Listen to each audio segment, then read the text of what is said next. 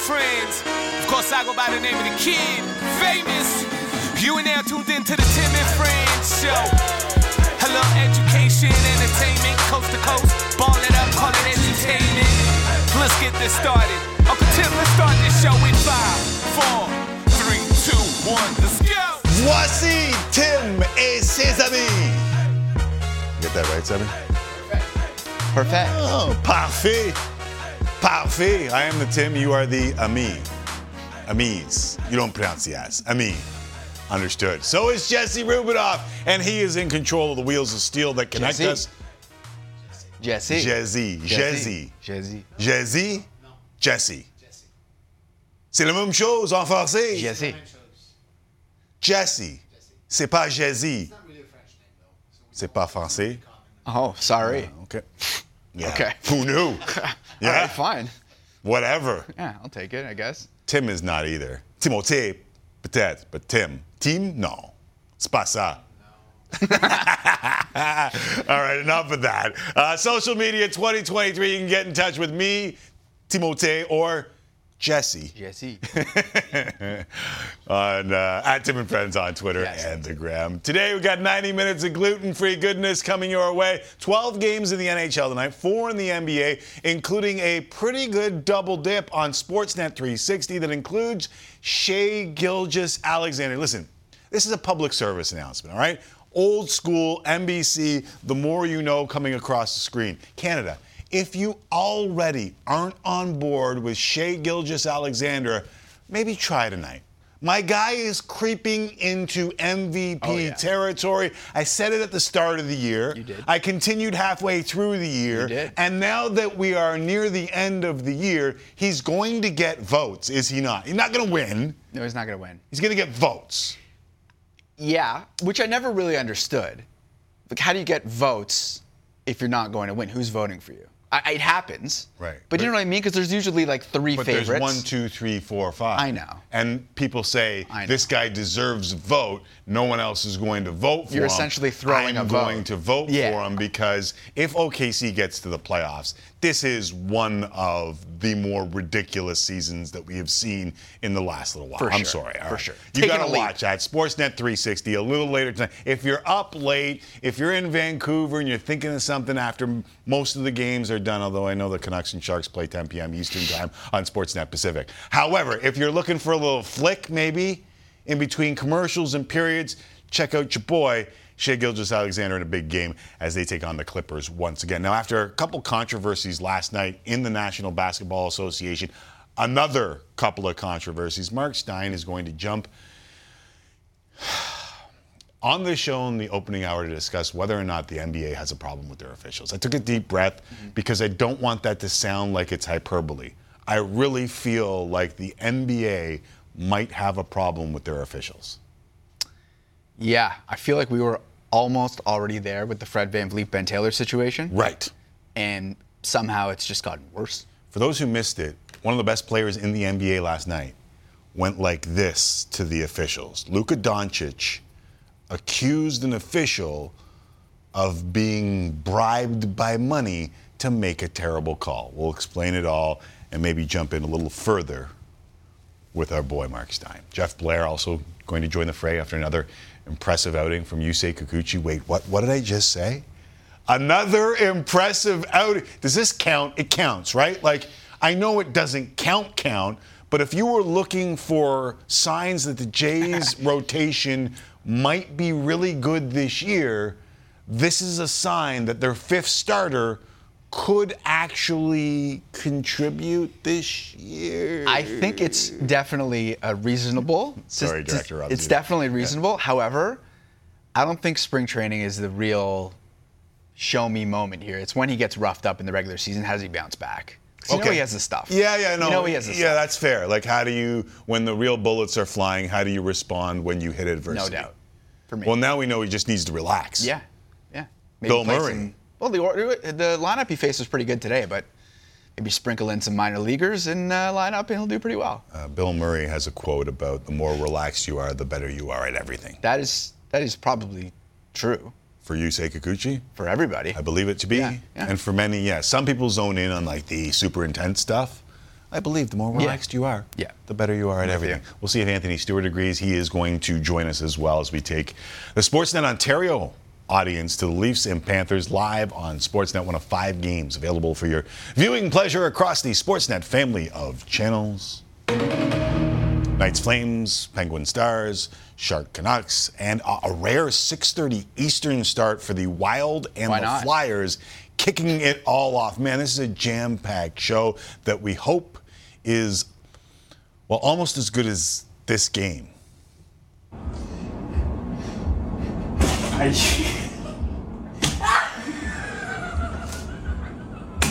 I'm in. I want to play. This woman needs to take a step forward, I think. Yeah.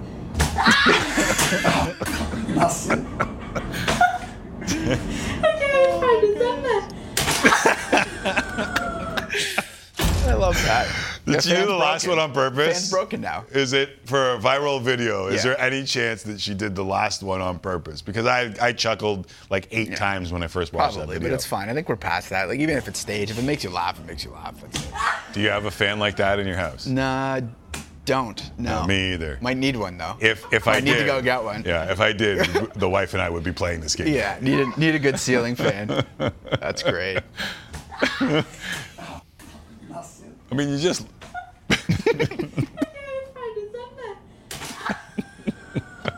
All right, if we get halfway to as good as that, I will be proud. Bleep it, I'm always proud of this crew. And it all starts with Jesse Rubinoff. More ways than one. First things first. So let's get into every nook and cranny. Teemu Selanne. First things first. All right, we are running out of superlatives to describe Connor McDavid's season, but he did it again last night, scoring twice, including the OT winner against the Coyotes to reach the 60-goal mark for the first time in his career, and faster than any other player in the salary cap era. The Oilers have 10 games remaining. Do you think he'll get to 70, Timmy? I guess the pace is what, like 68 right now? Yeah. If you do the math on this, which I'm not very good at, I think I was done around grade 11. The number is around 68, so why the hell not? I mean, he'd be the first since McGillney and Selanne to get to 70, and that's why I went Teemu Selanne, and I thought that you would stop for a second and acknowledge nook and cranny Selanne, but whatever. You can just power through that. Fastest to reach 60 since Mario Lemieux in 95, 96. Fewest games to reach 60 in the salary cap era. I mean, this is a really impressive number, and he's not done, and they're not done. And I hearken back to the conversation that I really enjoy talking to Connor McDavid on this show, and I name drop it way too many times. But the reason why I name drop it or go back to it so many times is because he said some really interesting things on this show. Mm-hmm. He said the thing about Leon Draisaitl and going to the All-Star game. He said the thing about the best on best and how the league and the PA dropped the ball. And a year ago, after they struggled and they replaced their head coach, he said to you and me that he wasn't consistent enough, and their struggles that led to the end of their head coach and led to the start of the Jay Woodcroft era were because he wasn't good enough either, and that he had lost his confidence a little bit. And like, we're talking about the greatest player on planet Earth saying, I wasn't good enough. And if you play back the tape, I may have actually chuckled. But upon further review, and bear with me on this, I know I say lines for what makes people great all of the time. But isn't what we're seeing from Connor McDavid, and last night was a perfect example, because on the ice in just 2 games in the NHL last night, were Connor McDavid hitting 60 and Nathan MacKinnon going toe-to-toe with Sidney Crosby, who hit 30 in true Sidney Crosby fashion. Now 11 seasons of 30 goals with the same franchise. It was just, for me, last night, an example of what makes both of those players great. And Connor McDavid this year has taken another step to be on the level of a Sidney Crosby. This is such a great Sidney Crosby goal for 30. I mean, who has a backhand like this? Nobody does. It's like a slap shot is what Sébastien Morin said to me before the show. Like, backhand might be the best roof. Ever at I mean, back when my dad and those guys had the straight sticks, they were doing damage with the backhand. But in the last little while, without a doubt, he's there. But this consistency, the thing that makes Sidney Crosby great is that he does it every bleeping day. And I did not want to say bleeping. I wanted to say every day, because that's what he does. And it doesn't change. Regular season, postseason, the difference between good and great is consistency. Yeah, McAuliffe says that all the time. But when you watch Crosby do all of the little things, have you not now seen that in Connor McDavid this year different than any other year that he's played? Yes. And I think a lot of it is... There's been no lull. No. In Connor McDavid this year. No. Do you know how hard that is to do at that level? When I look at what Connor McDavid's done throughout his career, it's the ability, which is rare, and very few players have this in all of sports, very few athletes. The ability to continuously find a new skill to work on and get better at, and therefore make yourself a better all-around athlete. Because we had said, Elliot Friedman said on this show, Nick Kypreos said on this show, if Connor McDavid decides that he wants to score this amount of goals and win the Rocket Richard, he can do it. And he has done that because he has chosen to hone in on that particular part of his craft. I agree with you to a certain point, but I'm going to counter. Sure. Yes, he's gotten better every year. Yes, he works his ass off to get better every year. But it's not just skill. Vince Carter, in his prime, I was covering the Raptors. He was the most skilled basketball player in the league, but he wasn't the best basketball player in the league. The hindsight on Vince Carter is watching highlights, looking at numbers, and saying, wow, how great he was. Vince Carter could have been even greater had he gotten to what I'm talking about with Sidney. We have seen guys with skills through the roof. You've all grown up around someone who you saw with these absolutely ridiculous skills that never sniffed the NHL or the NBA or Major League Baseball because they didn't know how to do the other stuff. This, and what we're talking about when we're talking about Sidney Crosby is that, and is this, and is figuring out how to be a difference maker every damn time he's on the ice. And what I have seen this year from Connor McDavid is that same thing. And that's the best getting better with not just skills, but also his head, his heart, and his passion. And I don't know that we see that very often in any realm. Like, you think of all the Roger Federers of the world, the Tiger Woods of the world. They all have what I'm talking about. And what I've seen from Connor McDavid this year is that he's added that. Yeah, that's such a good point. I was just going to bring up some of the other athletes because we often wonder, how can we squeeze more out of the personalities of a lot of these who are the best of the best, right. A lot of the greatest. Right. Whether it's Brady's a bad example. Let me walk the golf road with you. Yes. Jordan Spieth thought would be that guy. Never really gone there. No. Sergio Garcia, talent, skill, Didn't have there it. early. Didn't have it. Couldn't take that next step. Rory McIlroy is great, but he's not Tiger Woods. Talks too much now. So what's the difference? And I think it's what I'm talking about. So my point is, we try and figure out why we can't get more out of these specific athletes, and it's because they have this like burning competitiveness and intensity and a singular focus on being great.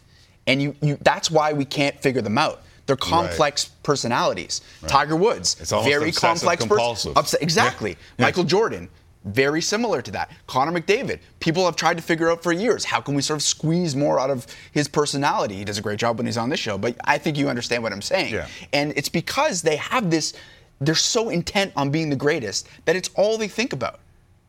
And that is why you are now seeing him elevate to this level. Okay, so let me counter that with, did you hear Rick Bowness yesterday talking about the Winnipeg Jets? I'm going to play for you a clip from the head coach of the Winnipeg Jets talking about a team that you, me, others have thought are very, very talented and have the skills on that team to be among the better in the Western Conference.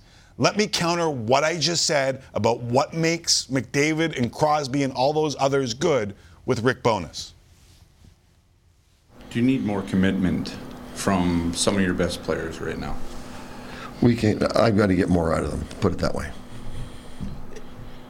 Yeah, sure. It's interesting, though. Like, I mean, players, I mean, a coach only can do so much. I mean, you need the players to come to the rink and motivate themselves and have that commitment themselves. Like, so what do you need to do that's different than... Who motivates you when you wake up in the morning? Myself. There you go. Right. So why do you say then you need to do more to motivate those guys? That's what we're dealing with. So that's part of our job, is to stay on top of them and keep pushing them. And don't let them get into a comfort zone, and don't let them back off. And sometimes you're doing that, you're not even aware of you're doing it. So it has to be shown, it has to be talked to, it has to be addressed. So we'll keep pushing, and then the rest is on them. Yes. If we were allowing this and just not addressing it, that they can do more, then that's one thing. But we are addressing it, and now that next step, that's your point. That has to come from them. Yes. Maybe it just seems a little odd that some of these guys have been in the league for 6, 7, 8 years, and you're having to try in game 71, 72 to get them to motivate themselves. Yeah. That's what we're dealing with. Like, that's damning. Very damning. And then put that in context of that team. Put that in the context of the Calgary Flames. Put that in the context of the Vancouver Canucks trying to take that next step that they've been trying to take for however long you want to put it. And then put that in the context of the Toronto Maple Leafs. Ooh.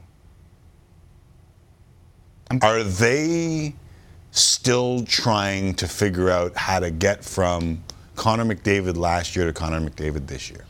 And I'm not saying that ends in a Stanley Cup. Yeah. I'm just saying, do you see it every damn day from the Toronto Maple Leafs you can watch on Sportsnet a little later on tonight? Yeah, I think when you're evaluating these teams, you have to figure out, are they lacking talent, or are they lacking work ethic, or are they lacking both? And with the Jets specifically, I think everyone can agree that the Leafs, from a top-down perspective, have more talent. It's more of a question of work ethic. But I think when it comes to the Jets, maybe they're not as talented as we thought. And while you may have the work ethic, sometimes, obviously the coach doesn't think so, but it is possible that the team is sort of just maxed out. And maybe they're not as good as we thought. And therefore, work ethic talent is just not as good.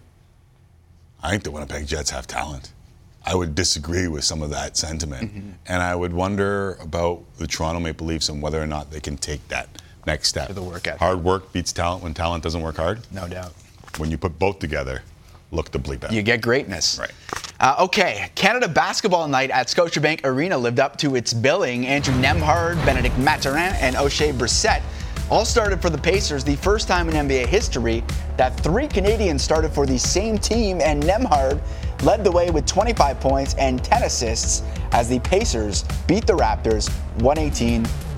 The Raptors sit in 9th place in the East with just 9 games remaining in the season. How costly was that loss?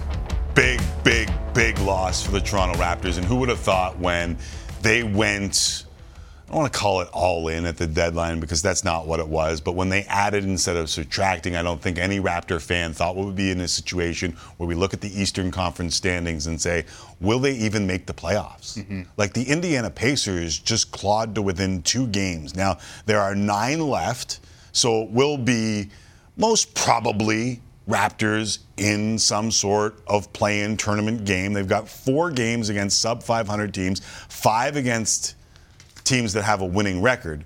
But now you got Scotty Barnes wearing a cast or a brace or whatever you want to call it on his left wrist. You have him, Gary Trent Jr., and Precious Achiuwa missing practice today and being questionable tomorrow for the Detroit Pistons, who always seem to play him tough, at least under Dwayne Casey. I didn't think that we would get to the spot where you and I were having a conversation about whether or not they could miss the playoffs. That's a legitimate conversation right now. They're just too inconsistent. They are what they are, and they're just too inconsistent. Like, you can't go 7 for 34 from 3 and win many basketball games. And it's every other game they shoot like that. So it makes me question even more watching them post-deadline. What were they doing? What were they doing? Did they really think that they were a center away from being, well, I don't even know what the ceiling is. Like I said a couple days ago, that I think that they could make a competitive series against the Bucks and maybe even the Celtics. Do you think they can win? Probably not. But you can be competitive. But then you have games like that, and it's like, how is this happen every other night? And was it really worth giving away a first-round pick and 2 second-round picks to be either potentially now a non-playoff team or a play-in team? So did you not agree with me when I said that I thought that they were bringing in Poeltl to see exactly what they had and what they should do in the offseason? I think I do agree with that, but I felt like they were sort of wasting what potentially could have been a quicker avenue to back to relevancy by falling further down in the standings. And obviously, as players, they're going to compete, but management has to have this 10,000-foot view or 30,000-foot view. You have to see what is the best thing we can do for our organization moving forward. And at the deadline, maybe they thought they could make it to the play-in. But what does that do? What does that do for them? That's the question that I would have. Yeah, but I'm telling you that it's not about this year. It's about evaluating moving forward, and then what do you do with Fred? Take away the excuses of not having a center. See what this team is really, and then move forward. Yeah, but how much can you do now? Don't you think they're a little bit hamstrung? No, they could do. I won't get into this again, 'cause last time I got into this, it got me in trouble. They can do a lot of things. They have a lot of different options, and that's why they did what they did at the deadline. By the way, shout out the Canadians, who played really well for the Pacers, who also look like they should be better than they are. Yeah, Fred VanVleet said it, like, let's not be so welcoming next time Canadians show up in Toronto, because they played pretty darn well. Right. By the way, speaking of basketball, whatever the hell happened in Dallas last night, we will talk about tonight with Mark Stein on the NBA's ref issue. Mm-hmm. Is it a ref issue? We'll ask him. Anthony Stewart ahead of a busy night in the NHL, plus visits to the rink in Florida, Calgary, and Ottawa. Plus, after the break, we check in on the Jays. 1 week to go, Jesse. Exactly 1 week today. Opening day. Highlights, Jeff Blair. All things Jays. Next on Tim and Friends on Friday Junior. 6 seconds. Here's a step back 3. Young fellow. Welcome home, Andrew Nembhard. What a night for the Aurora native. And by the way, it's Warriors ball. What is going on? Dallas decided not to guard their own basket. That's going on Shaq and the Fool right there. They were all on the wrong side. That's their basket. That's the Warriors' basket. The Mavs line up to defend on the wrong side. I've never seen this in my life. Draisaitl turned. McDavid the breakaway to win it. Wrist shot. No, off the post. Rebound Travis Boyd. McDavid set up by Draisaitl. Another breakaway. This time he wins it. McDavid, his 60th goal!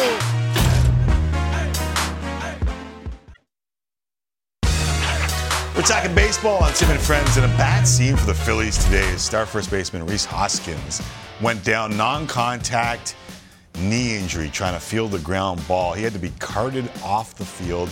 No update on what the injury is as of yet, but it did not look good at all. 30-year-old is coming off a 30-home run season, added 6 in the playoffs as the Phillies made the World Series and looked like a legitimate contender once again this year.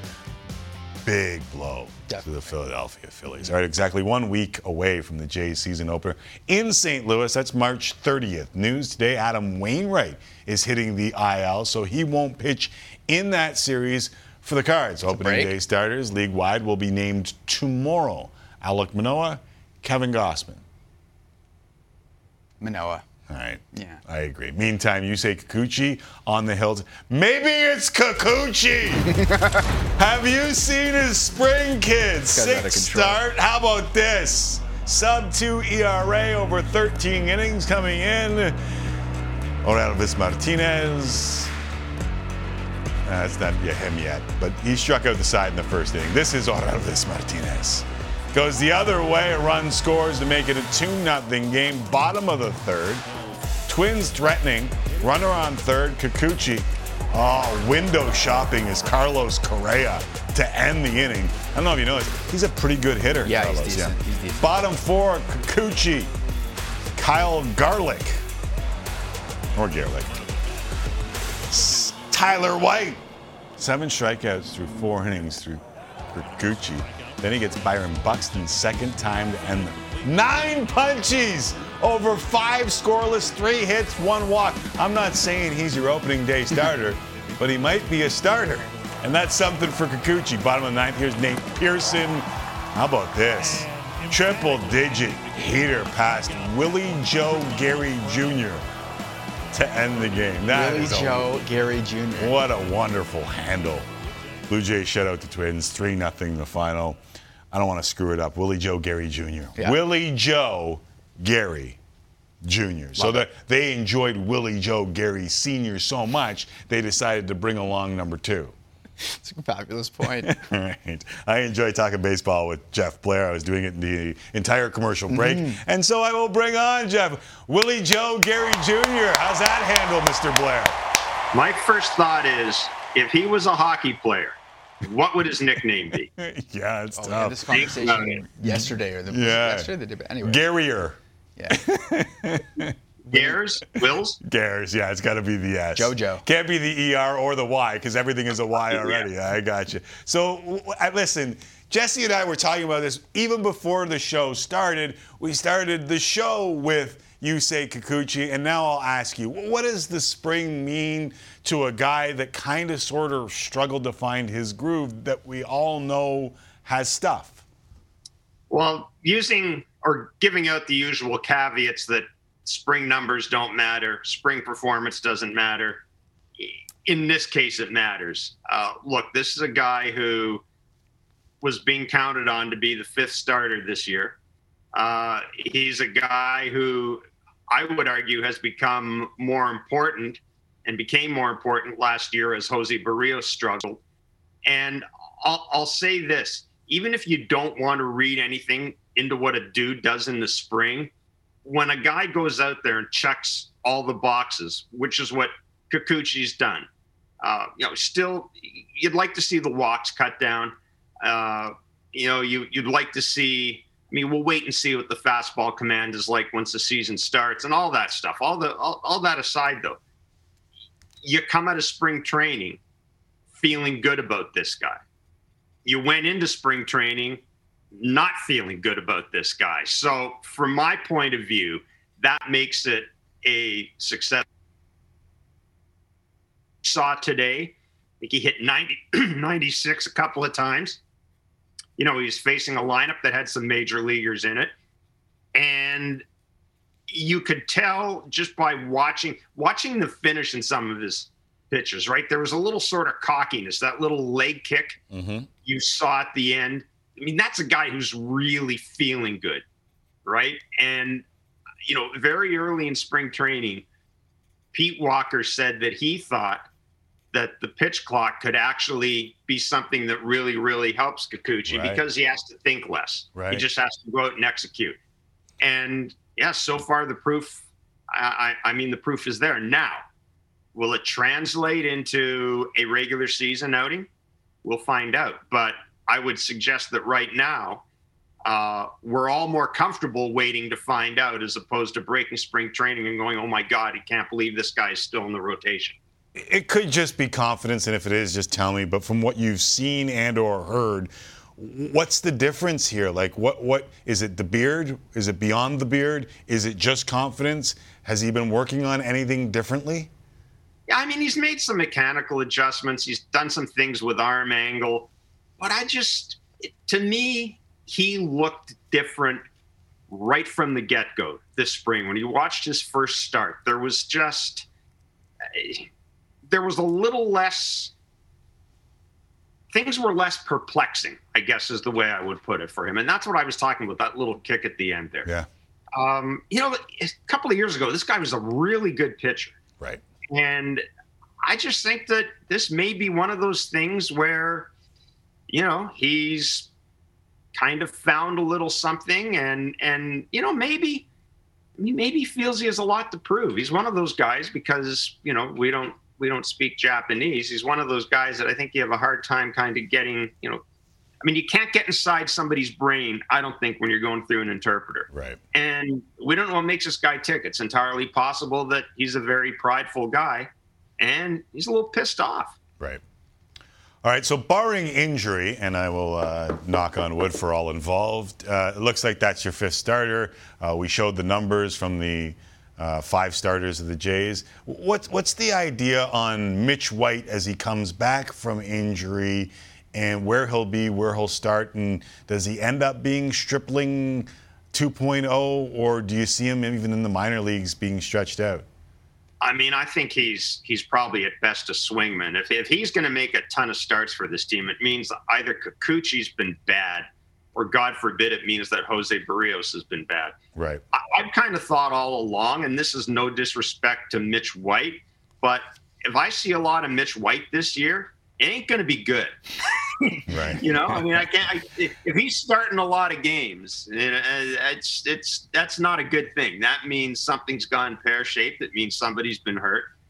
But beyond that, I look at him as a swing guy. And I mean, I will say this: he's an important part of this team because during the year you're going to need more than 5 starting pitchers, and to be charitable, right, the depth the Blue Jays have at AAA in terms of starting pitching isn't very good. So I got you. That makes Mitch White an important guy. Right, I got you. I'm putting 2 and 2 together, and I think I'm coming up with 4, although I said math is not my strong suit. So Friday against the Phillies, Alek Manoah hits the bump, or at least is scheduled to. Saturday, the Tigers, it's Kevin Gausman, and we were expecting to hear opening day starters from across the major leagues tomorrow. Who did the Jays announce as their opening day starter, and does that mean as much as home opening day starter? Yeah, I know. I've never thought it did. I don't know. Kevin Barker disagrees with me, and he played. So obviously it means something to guys who played. It lines up as if it's going to be Alek Manoah. Because the Jays have that Friday off, the choice is letting Manoah go in his regular rest or giving him a couple of extra days. I don't know if you really want to do that right now. He seems to be a guy who thrives in routine. But at the same time, Kevin Gausman seems to be a guy who thrives in routine. And Kevin Gausman's been let's just say he's been their best pitcher this year. So I could go both ways in this, but my sense is the Jays moved Manoah in front of Gausman, I think, for a reason. So my sense is it's likely going to be Alek Manoah in St. Louis. And then I haven't looked ahead to the home opener, although I will say that I've always thought the home opener is a bigger deal for a pitcher than the regular season opener. The difference now is the Jays home opener is a couple of weeks into the season. Yeah, so theoretically, you could be 1-1, 2-0, or 0-2 as a starting pitcher coming into the home opener. Right. Okay, before I let you go, I know that spring training, there hasn't been a lot of position battles. There's not a lot of... Who's the one guy that hasn't been talked about enough going into this season, whether it is a prospect that may come along later, whether it's a guy that you think could help this year, whether it's a guy that's moving along quicker than others expected? Just give me someone. Zach Pop. Pete Walker said the other day, and I think Ben Nicholson-Smith wrote this as well, Pete Walker said the other day that Zach Pop could be the Blue Jays' Clay Holmes.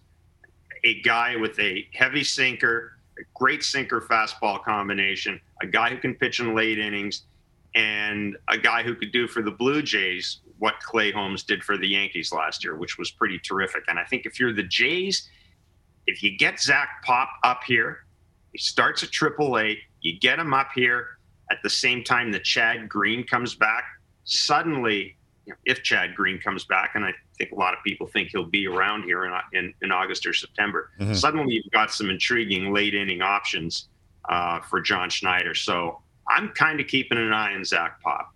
All right, Zach Pop, Brampton. See, it's not all L's for Brampton all the time. That might be a W for Brampton. Good day. Jeff, great talking baseball with you. Thanks for doing this. Thanks, fellas. Be well. You too. There is the lovely and talented Jeff Blair. Lovely and talented. After the break, we'll get back to the NBA talk. Mark Stein is going to join us. We'll explain what's happened over the last couple of weeks in the NBA and ask Mark Stein if there's something to the referees and the issues that they've been having with players and coaches. We'll do that next. It's not good. Here on Tennis. It's not good.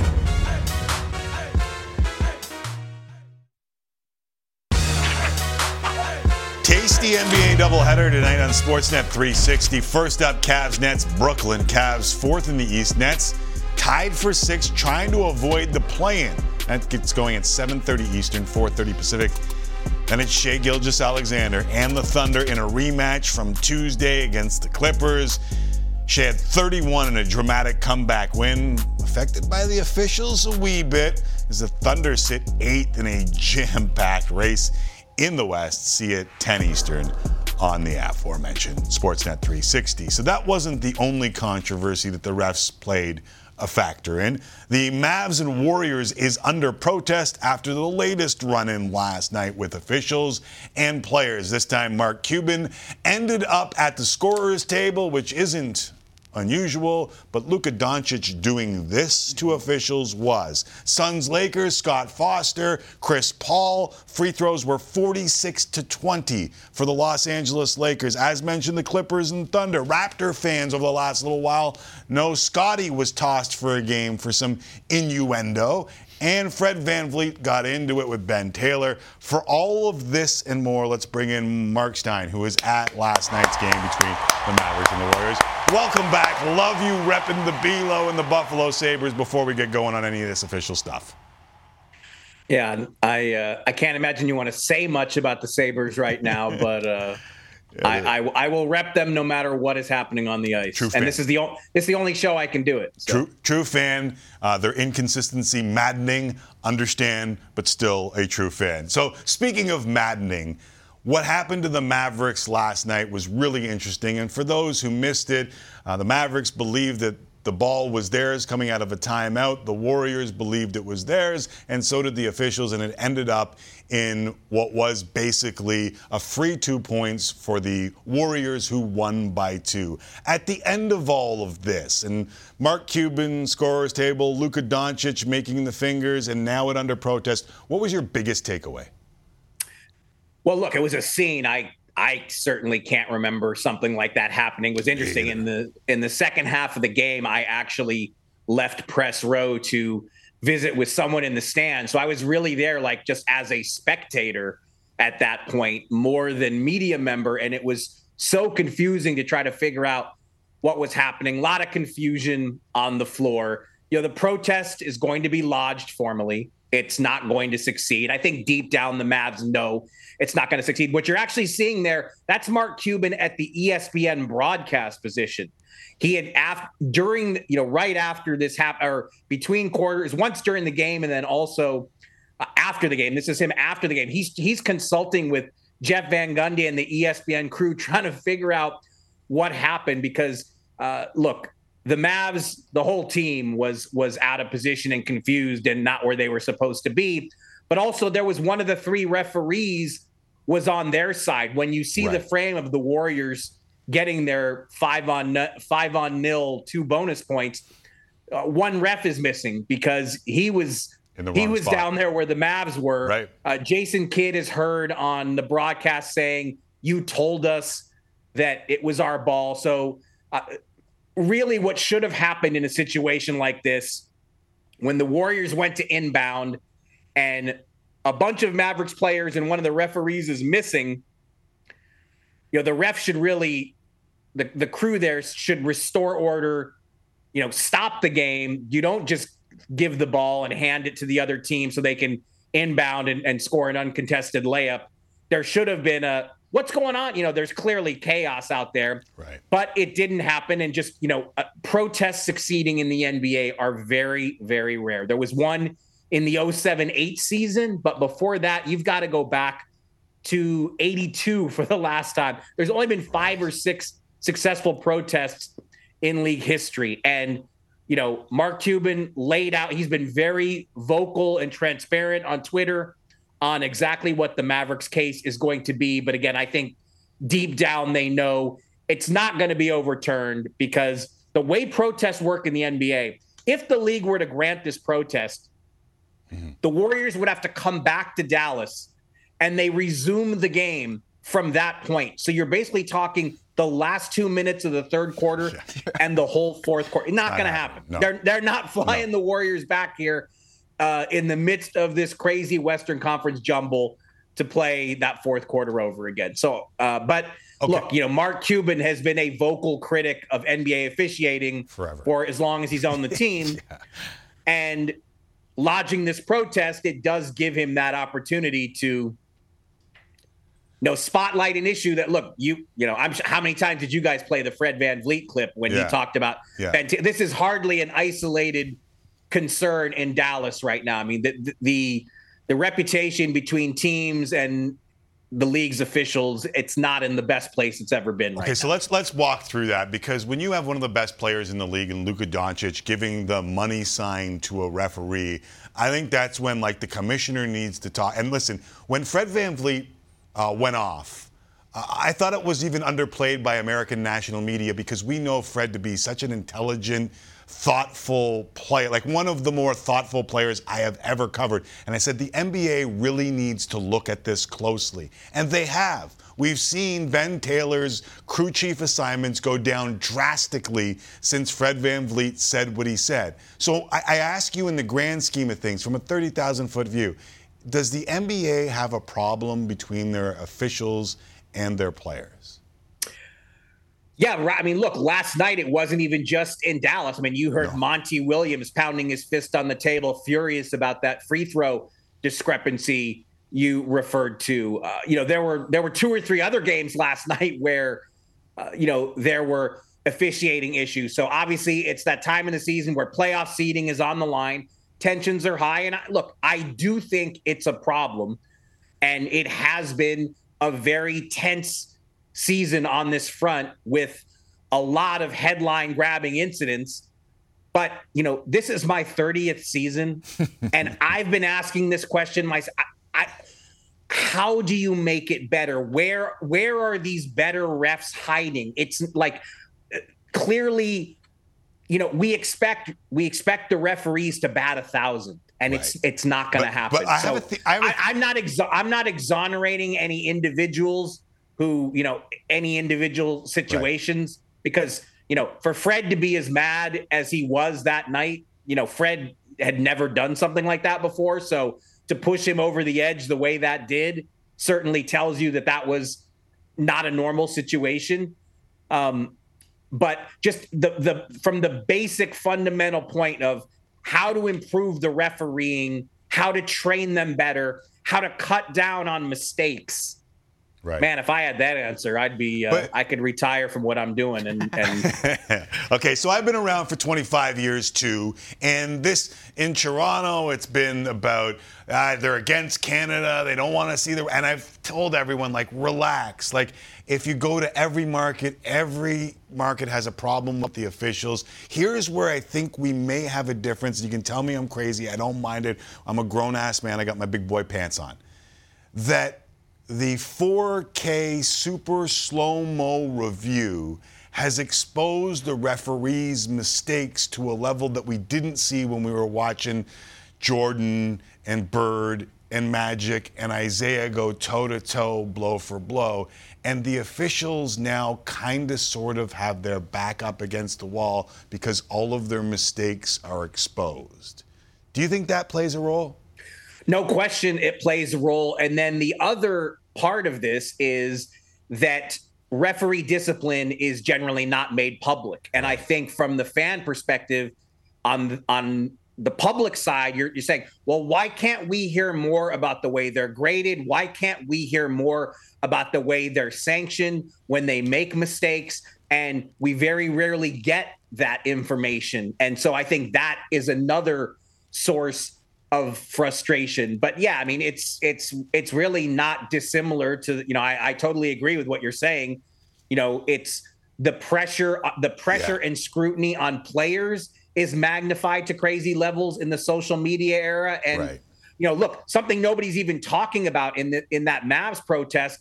I mean, there's clear footage if you go through it of Kevon Looney, forcefully grabbing Luka's jersey in the, in the seconds before the ball went out of bounds and all the confusion started. So, yeah, with slow-mo now, we can really laser in on the errors. And again, the referees are expected to be 100% correct, which is never going to, it's humanly impossible. The game is too damn fast. Right.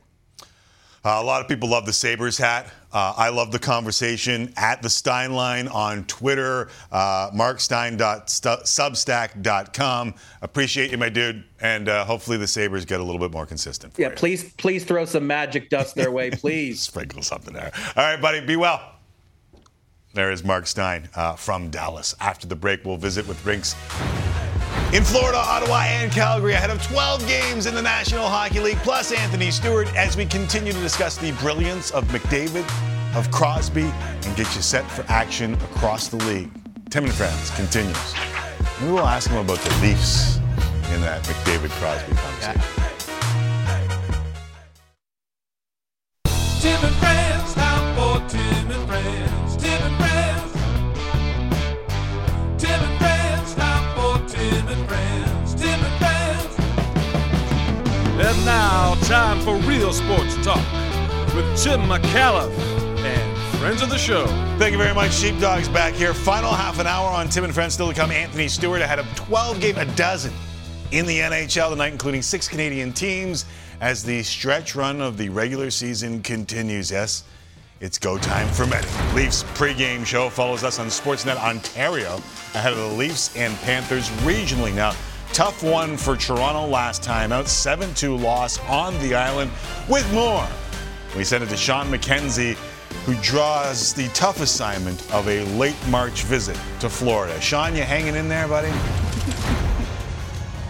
Tim, I have to say, the hardest part has been that I did a Montreal-Tampa game on Saturday night, and it just didn't make that much sense to fly home and then fly back out to South Florida. So I have been in Florida since Friday, just grinding away. And you know what the hardest part is? What's that? The most challenging part is knowing you're spending so much time in the sun to get that perfect mix of bronze but not burnt, so when you're on TV you look good but you don't look red. It's very, very difficult, Don't but know if it's working. I'm still working on it a few more days. Okay. Yeah, tell us about hockey, Well, please. there's a hockey game tonight. See you, Tim. Nope, see, I'm out of here.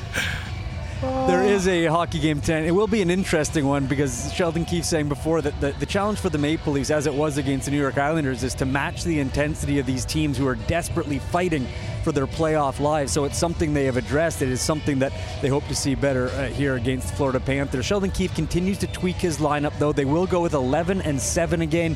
TJ Brody back in, Luke Shen in. Morgan Riley is out. Keefe saying that they just wanted to get him some rest after a tough stretch, and it will be Matt Murray getting the start. Tim. Load management has found its way to the National Hockey League as predicted right here on Tim and Friends. Thank you, Sean. Appreciate it, buddy.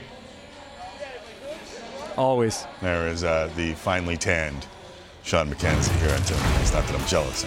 Leafs 3 points up on the Lightning, 2 games in hand. Entering the night, those Lightning facing the Sens in Ottawa. Speaking of desperately fighting for their playoff lives, the Sens running out of games in their playoff chase. For more, let's go to the nation's capital. And Kyle Bukauskas live. What's going on, Kyle? Yeah, Tim, well, first off, we've got like no sun here in Ottawa all winter. It's been terrible. Yeah, you look pale. But, I think, Tim, the Senators team. Yeah, right. Yeah, I know it. Yeah. I think the Senators team is just, they're going to keep grinding here until they're told mathematically, they're done. They're 7 points back, just 11 games left here entering tonight. But, you look at their last 4 games. DJ Smith was even saying this morning that, of that stretch, the one in Pittsburgh on Monday, that was probably their worst performance, and that was the game that they actually won. And that, of course, was off the backs of a historic performance by Dylan Ferguson. So the question is, who starts in goal for Ottawa tonight? Well, DJ wasn't confirming this morning, but if the morning skate is any indication, and around these parts it usually is, it looks like it's going to be Matt Sogard. He was the first goalie off by a wide margin this morning, and so he's another guy that was coming off, I thought, a real steady performance 2 nights ago, even though it did come in a loss against the Boston Bruins on the road. Another storyline entering tonight, it's the return of Nick Paul. His first game back here in Ottawa since he was traded to Tampa literally just over a year ago. He saw some old teammates yesterday. Him and Austin Watson were chopping it up in the hallway this morning between the 2 dressing rooms for at least 20 minutes. They solved all the world's problems, it seemed. Maybe they're just getting it out of their system before the game actually starts here tonight. But, I think he's going to get a real nice reception. He was the big piece coming the other way from Dallas, from the Jason Spezza trade all the way back in 2014, and he really struggled with those expectations and the pressure of that early on. He was up and down from the minors what seemed like countless number of times. He was pretty open with just kind of the personal demons he battled with along the way, and having that self-belief that he could hang around at the NHL level. And I think how vulnerable he was along the way, it connected with a lot of people here in the community, and look at the player he has become here now, right? He gets a chance with Tampa, bet on himself last year, and signs a life-changing 7-year deal last summer. And it was his 2 goals effectively in Game 7 that knocked off the Maple Leafs in the playoffs last year. So I believe Nick Paul could probably drink for free in this town until the end of time, Tim. Kyle, vitamin D. Vitamin D, get it drops at the store. You'll be good, okay? I'm going to text Mackenzie. Yeah, thanks, buddy. There is Kyle Bukauskas, who, by the way, was he not in Florida for the? I think so. Yeah. You're a drops vitamin D guy, eh? Yeah. Not a pill. Not a pill? No, I believe in the drops. Right. Yeah. Speaking of desperately fighting for their playoff lives again, how about the Flames? Another huge game against the Pacific-leading Golden Knights. Calgary enters tonight 4 points back of the Jets for the final playoff spot, with more drama this week around both of those teams. No drama with Ryan Leslie. Joins us now. Ryan, never a dull moment in Calgary. No, load management and Sean McKenzie go hand in hand, don't they? He's been in Florida slacking for so long. Here you're talking about vitamin D. I look like I'm the lead character in the hit movie Powder. I'm so pasty. But there's a hockey game to get to. Yeah. And, there is a bit of drama. And you've heard the reports about Nazem Kadri and the communication with Daryl Sutter. And certainly ice time has been reflective. He has just been playing in and around just over 12 minutes. That went up last game against Anaheim. But that does not sit well, except for the fact that when asked about it, he said, look, I've been through this before, and adversity, he can handle it. But as far as the communication and those reports that he was unhappy with the way things are going with Daryl Sutter, he met with the media today and addressed it. It's been fine. It's been fine. Obviously, throughout an 82-game season, you're going to have rough patches, and, not everything is going to go your way throughout, 8 months of playing. So it's about how you bounce back and how you fight that adversity. And, that's something I've been pretty good at throughout my career. So this is no different. Honestly, it's just about winning the next game. That's what we got to focus on. I think there's a lot of speculation that, happens in Canadian markets, and, that's understandable. But, for us, these games are huge, and this is really all that matters. So, yes, as we focus on this game, it is the Vegas Golden Knights and the Calgary Flames. Needless to say, Calgary fighting for their playoff lives. Vegas, no, they've been one of the hotter teams since the All-Star break. For Calgary, though, they went into Vegas. They picked up their very first win. They smacked Vegas around that night on their home rink. They have not forgotten that, the Golden Knights, so they're going to come in here and try to get a little retribution. But in speaking with Jack Eichel, he just said, you come into this room and they feel poised. There's just such a core of leadership in there. He's one of the most competitive guys in the National Hockey League, and he sort of feels as though there's more of that in that room. Logan Thompson, the Calgary boy, makes his return since early February. He'll get the start between the pipes and Jacob Markstrom for Calgary, Tim. Nice, a little U Sports content. I love it. Thank you very much, Mr. Leslie. You got it. There is Ryan Leslie. In Calgary, we keep the hockey talk going with the one and only Anthony Stewart, who joins us from the Hockey Central studios. Oh my goodness. God! He's come with the iPhone X. 15 Max XX. Only 2 X's. Upgrade. That is, Step your game up there, Jesse. Step it up. Has Gabe Piccarello reached out to sponsor you? It's John C. Bickington. No, sorry, John C. Still lost in the. Ooh. Options. Oh. I like it. Options. I like it. What's the teacher's second pet. one? You'd be the teacher's pet with that combo. I like it. All right. Platinum. So Anthony Stewart, we were talking about hockey throughout the show, and at the start of it, we were talking about the Toronto Maple Leafs, and I know you're working on the pregame show today. 4-3-1 since the deadline. There have been some injuries. There have been some intrigue with this team throughout the year, especially among those who follow them. Are they in a better spot now than they were before the deadline?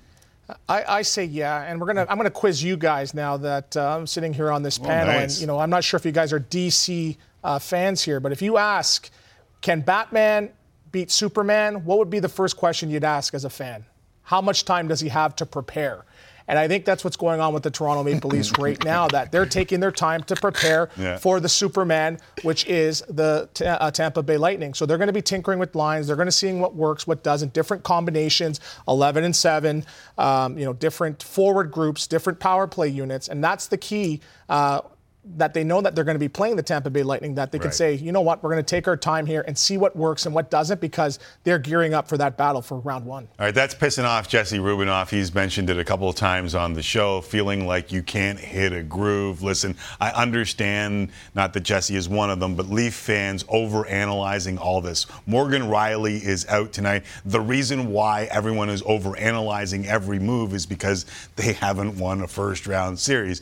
Do you know what this means long term to this team? Are we seeing load management for the first time in the National Hockey League, Stewie? Well, we can all thank Kawhi for that, but it's this time of the year where you're not going to be healthy. There's going to be bumps and bruises, and I think they have good enough relationship with the coach to say, hey, you know what, I need a night off.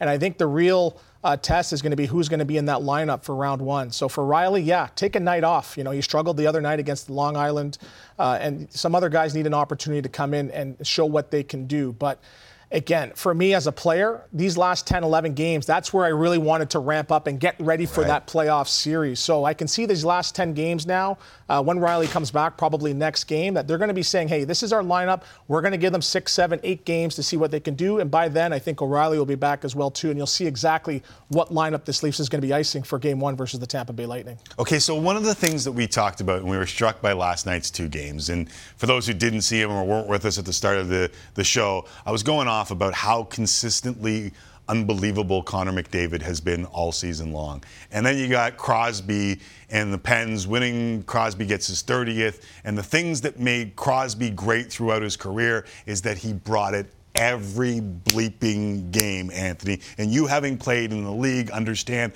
how hard it is to bring it every bleeping game. Are the Leafs and their core and their very best players at that level? I think so, and I want to go back to my playing days. When I was in Atlanta, I finished, I think, the year with 40 points, and I had 37 points after, I think, 60 games.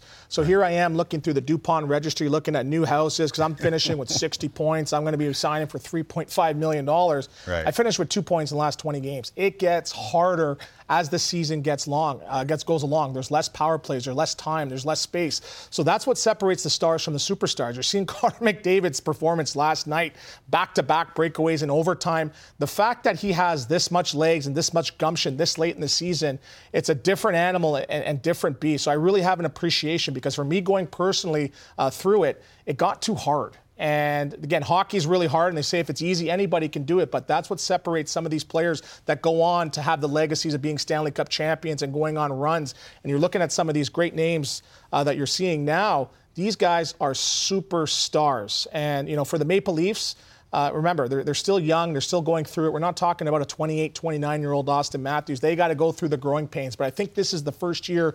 Again, they have their money.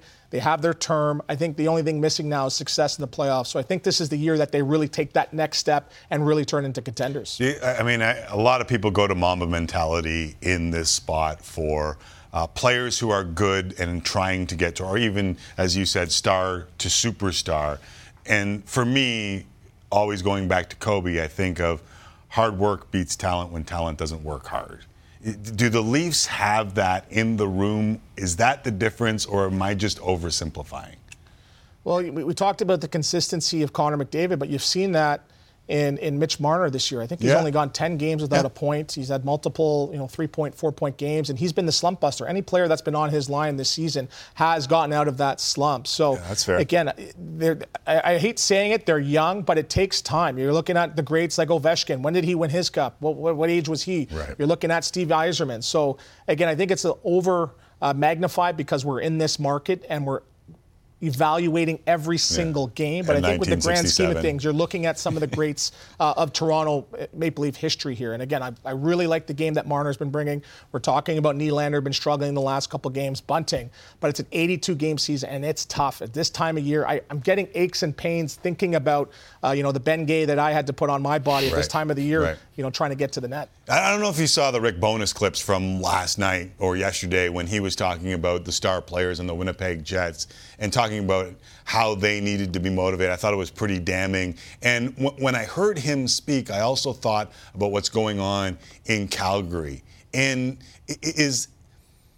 am I again oversimplifying, or is that the difference between those two teams being in good stead in the postseason and fighting for their playoff lives?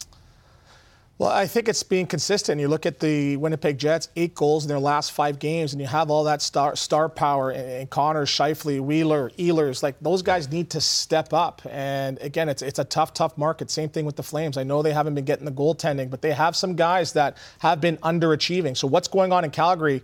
I've been the worst predictor, I think, in this history of this company here. I predicted them to win the Stanley Cup. So how could I be that far off? Something was there, but something's going on, I think, within this group here. They're too good of a group to be fighting for a Stanley Cup, be fighting for a playoff here. You're looking at teams like Seattle and Dallas that they were ranked ahead of before the season started. So whatever's going on in Calgary, I think they need to figure it out, but they have some leadership there. And if they get that goaltending, I'd be really, hesitant about playing them in that first round. I could see them squeaking in.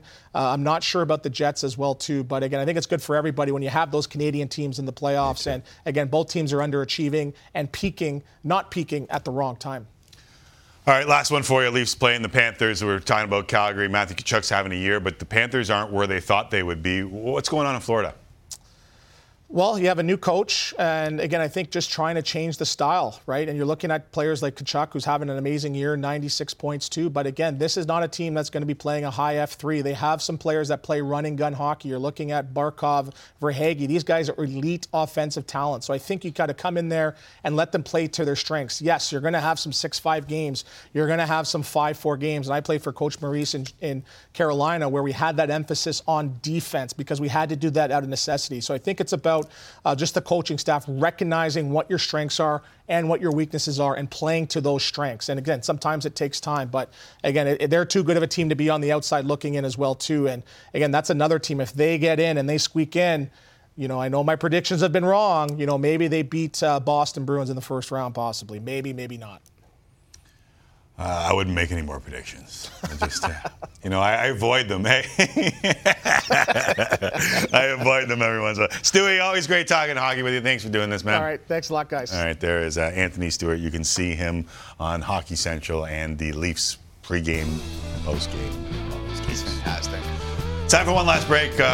Jesse Rubinoff, the voice you just heard in Game Time, next as we wrap things up and hand it over to a bunch of different things, actually. There's a lot of stuff on the Sportsnet family of channels tonight. Stay tuned, I'll tell you. Buffet of sports. It is a buffet.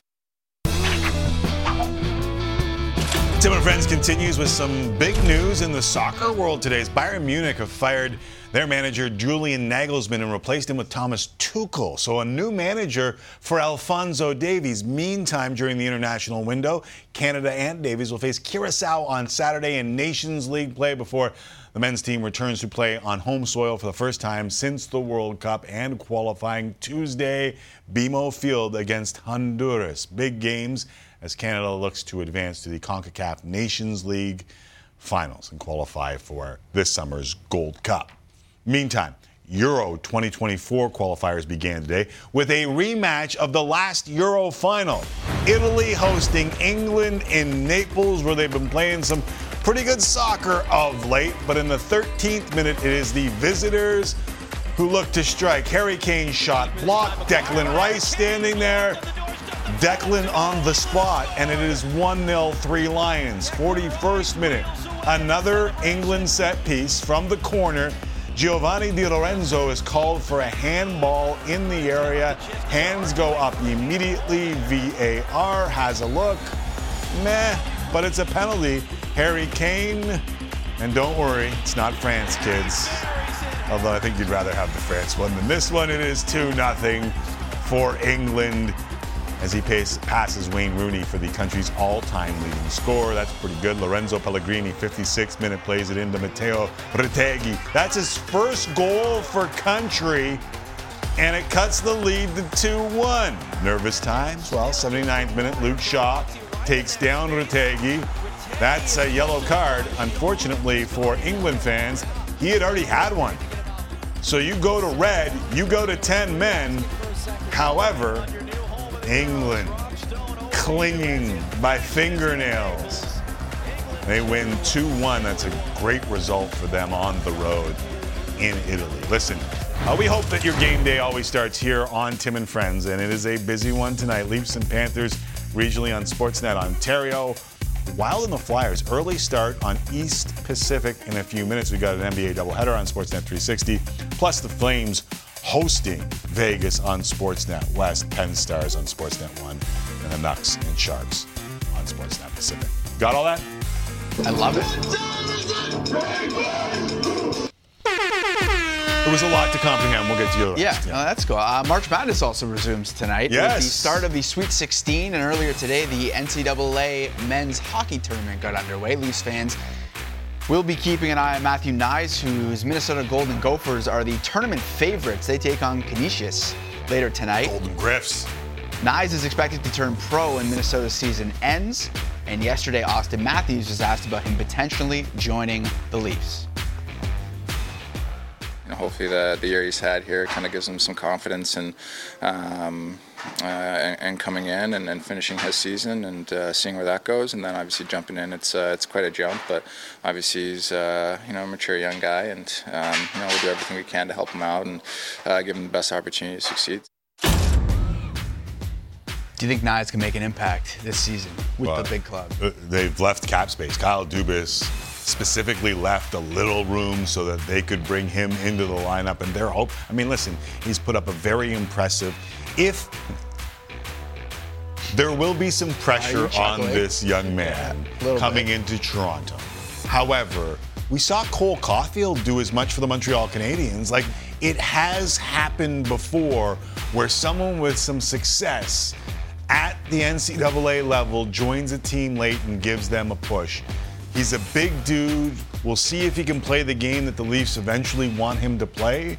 But even if he contributes a goal or two in a bottom six for the Toronto Maple Leafs when it matters most, that's a big impact. If they get passed around, that's a big impact. And they are going to give him the opportunity to do that. Certainly Guaranteed. seems that way, yeah. Guaranteed. They're going to give him a chance. How much rope you give a guy that young coming up in that spot? Just look to Cole Caulfield. Yeah. It's a great. Yeah.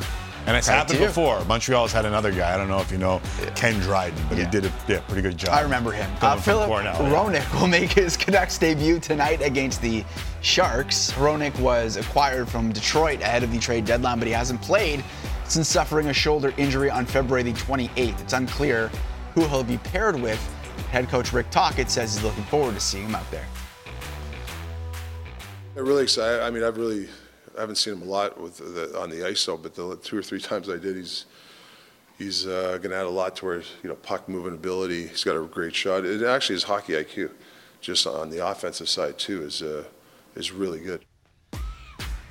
So the Canucks have won 7 of their last 9 games. They're hot. Has their recent play given you optimism? No, I'm not following. I know. I like Rick Tocchet. I like what he's trying to bring to this team. I've seen this act before. I'll wait till next year to judge the Vancouver Canucks because I've been there. I've said they're going to be good, and they weren't good. I'm not falling for this trap again. Ever. Yeah. You know what I think of? I think of the meme, the why meme. Why? When I see the Canucks winning all these games. It just can't be good. You want those odds to be better. Yeah, exactly. The Habs are in Boston tonight as the Bruins look for their 5th straight victory. Remember when this rivalry meant something? Yeah. Following Boston's morning skate, Brad Marchand filled in for head coach Jim Montgomery at the podium to provide injury updates and lineup notes. Have a listen. Doesn't he? Taylor Hall. I mean, he looks pretty good, no? I think he's playing tonight. Huh? Goalie. Who played last game? Uli. Sway's playing. Foligno? Still old. Yeah. Still old, still bald. I don't think that's coming back. How do you feel about that? Well, Taylor Hall's not playing, so let's not pass on misinformation from Brad Marchand. But for those excited. Is he funny? Yeah, I like him. I wish there were more guys like him in the National Hockey League. And I think, I grew up in an era where Kenny Linseman was like a big part of what was going on in the National Hockey League. This is like a skilled Kenny Linseman who's kind of sort of funny and tells the truth. The game would do better to have more guys like Brad Marchand. Totally agree. And I wish he played in a Canadian market. I just have one tweet as we go towards goodbyes here. John Levitt works here at Sportsnet. We are on TV in Mexico. Yeah, I've seen pictures like this before. That's kind of a trip, isn't it? Yeah, very, very strange. Love it, though. Awesome. It's amazing. Hola, amigo. ¿Cómo estás? That does it for us. We'll split the network now. Sportsnet Ontario gets the Leafs and the pregame show. West and 360 get Hockey Central Pacific. Early start, Wild Flyers.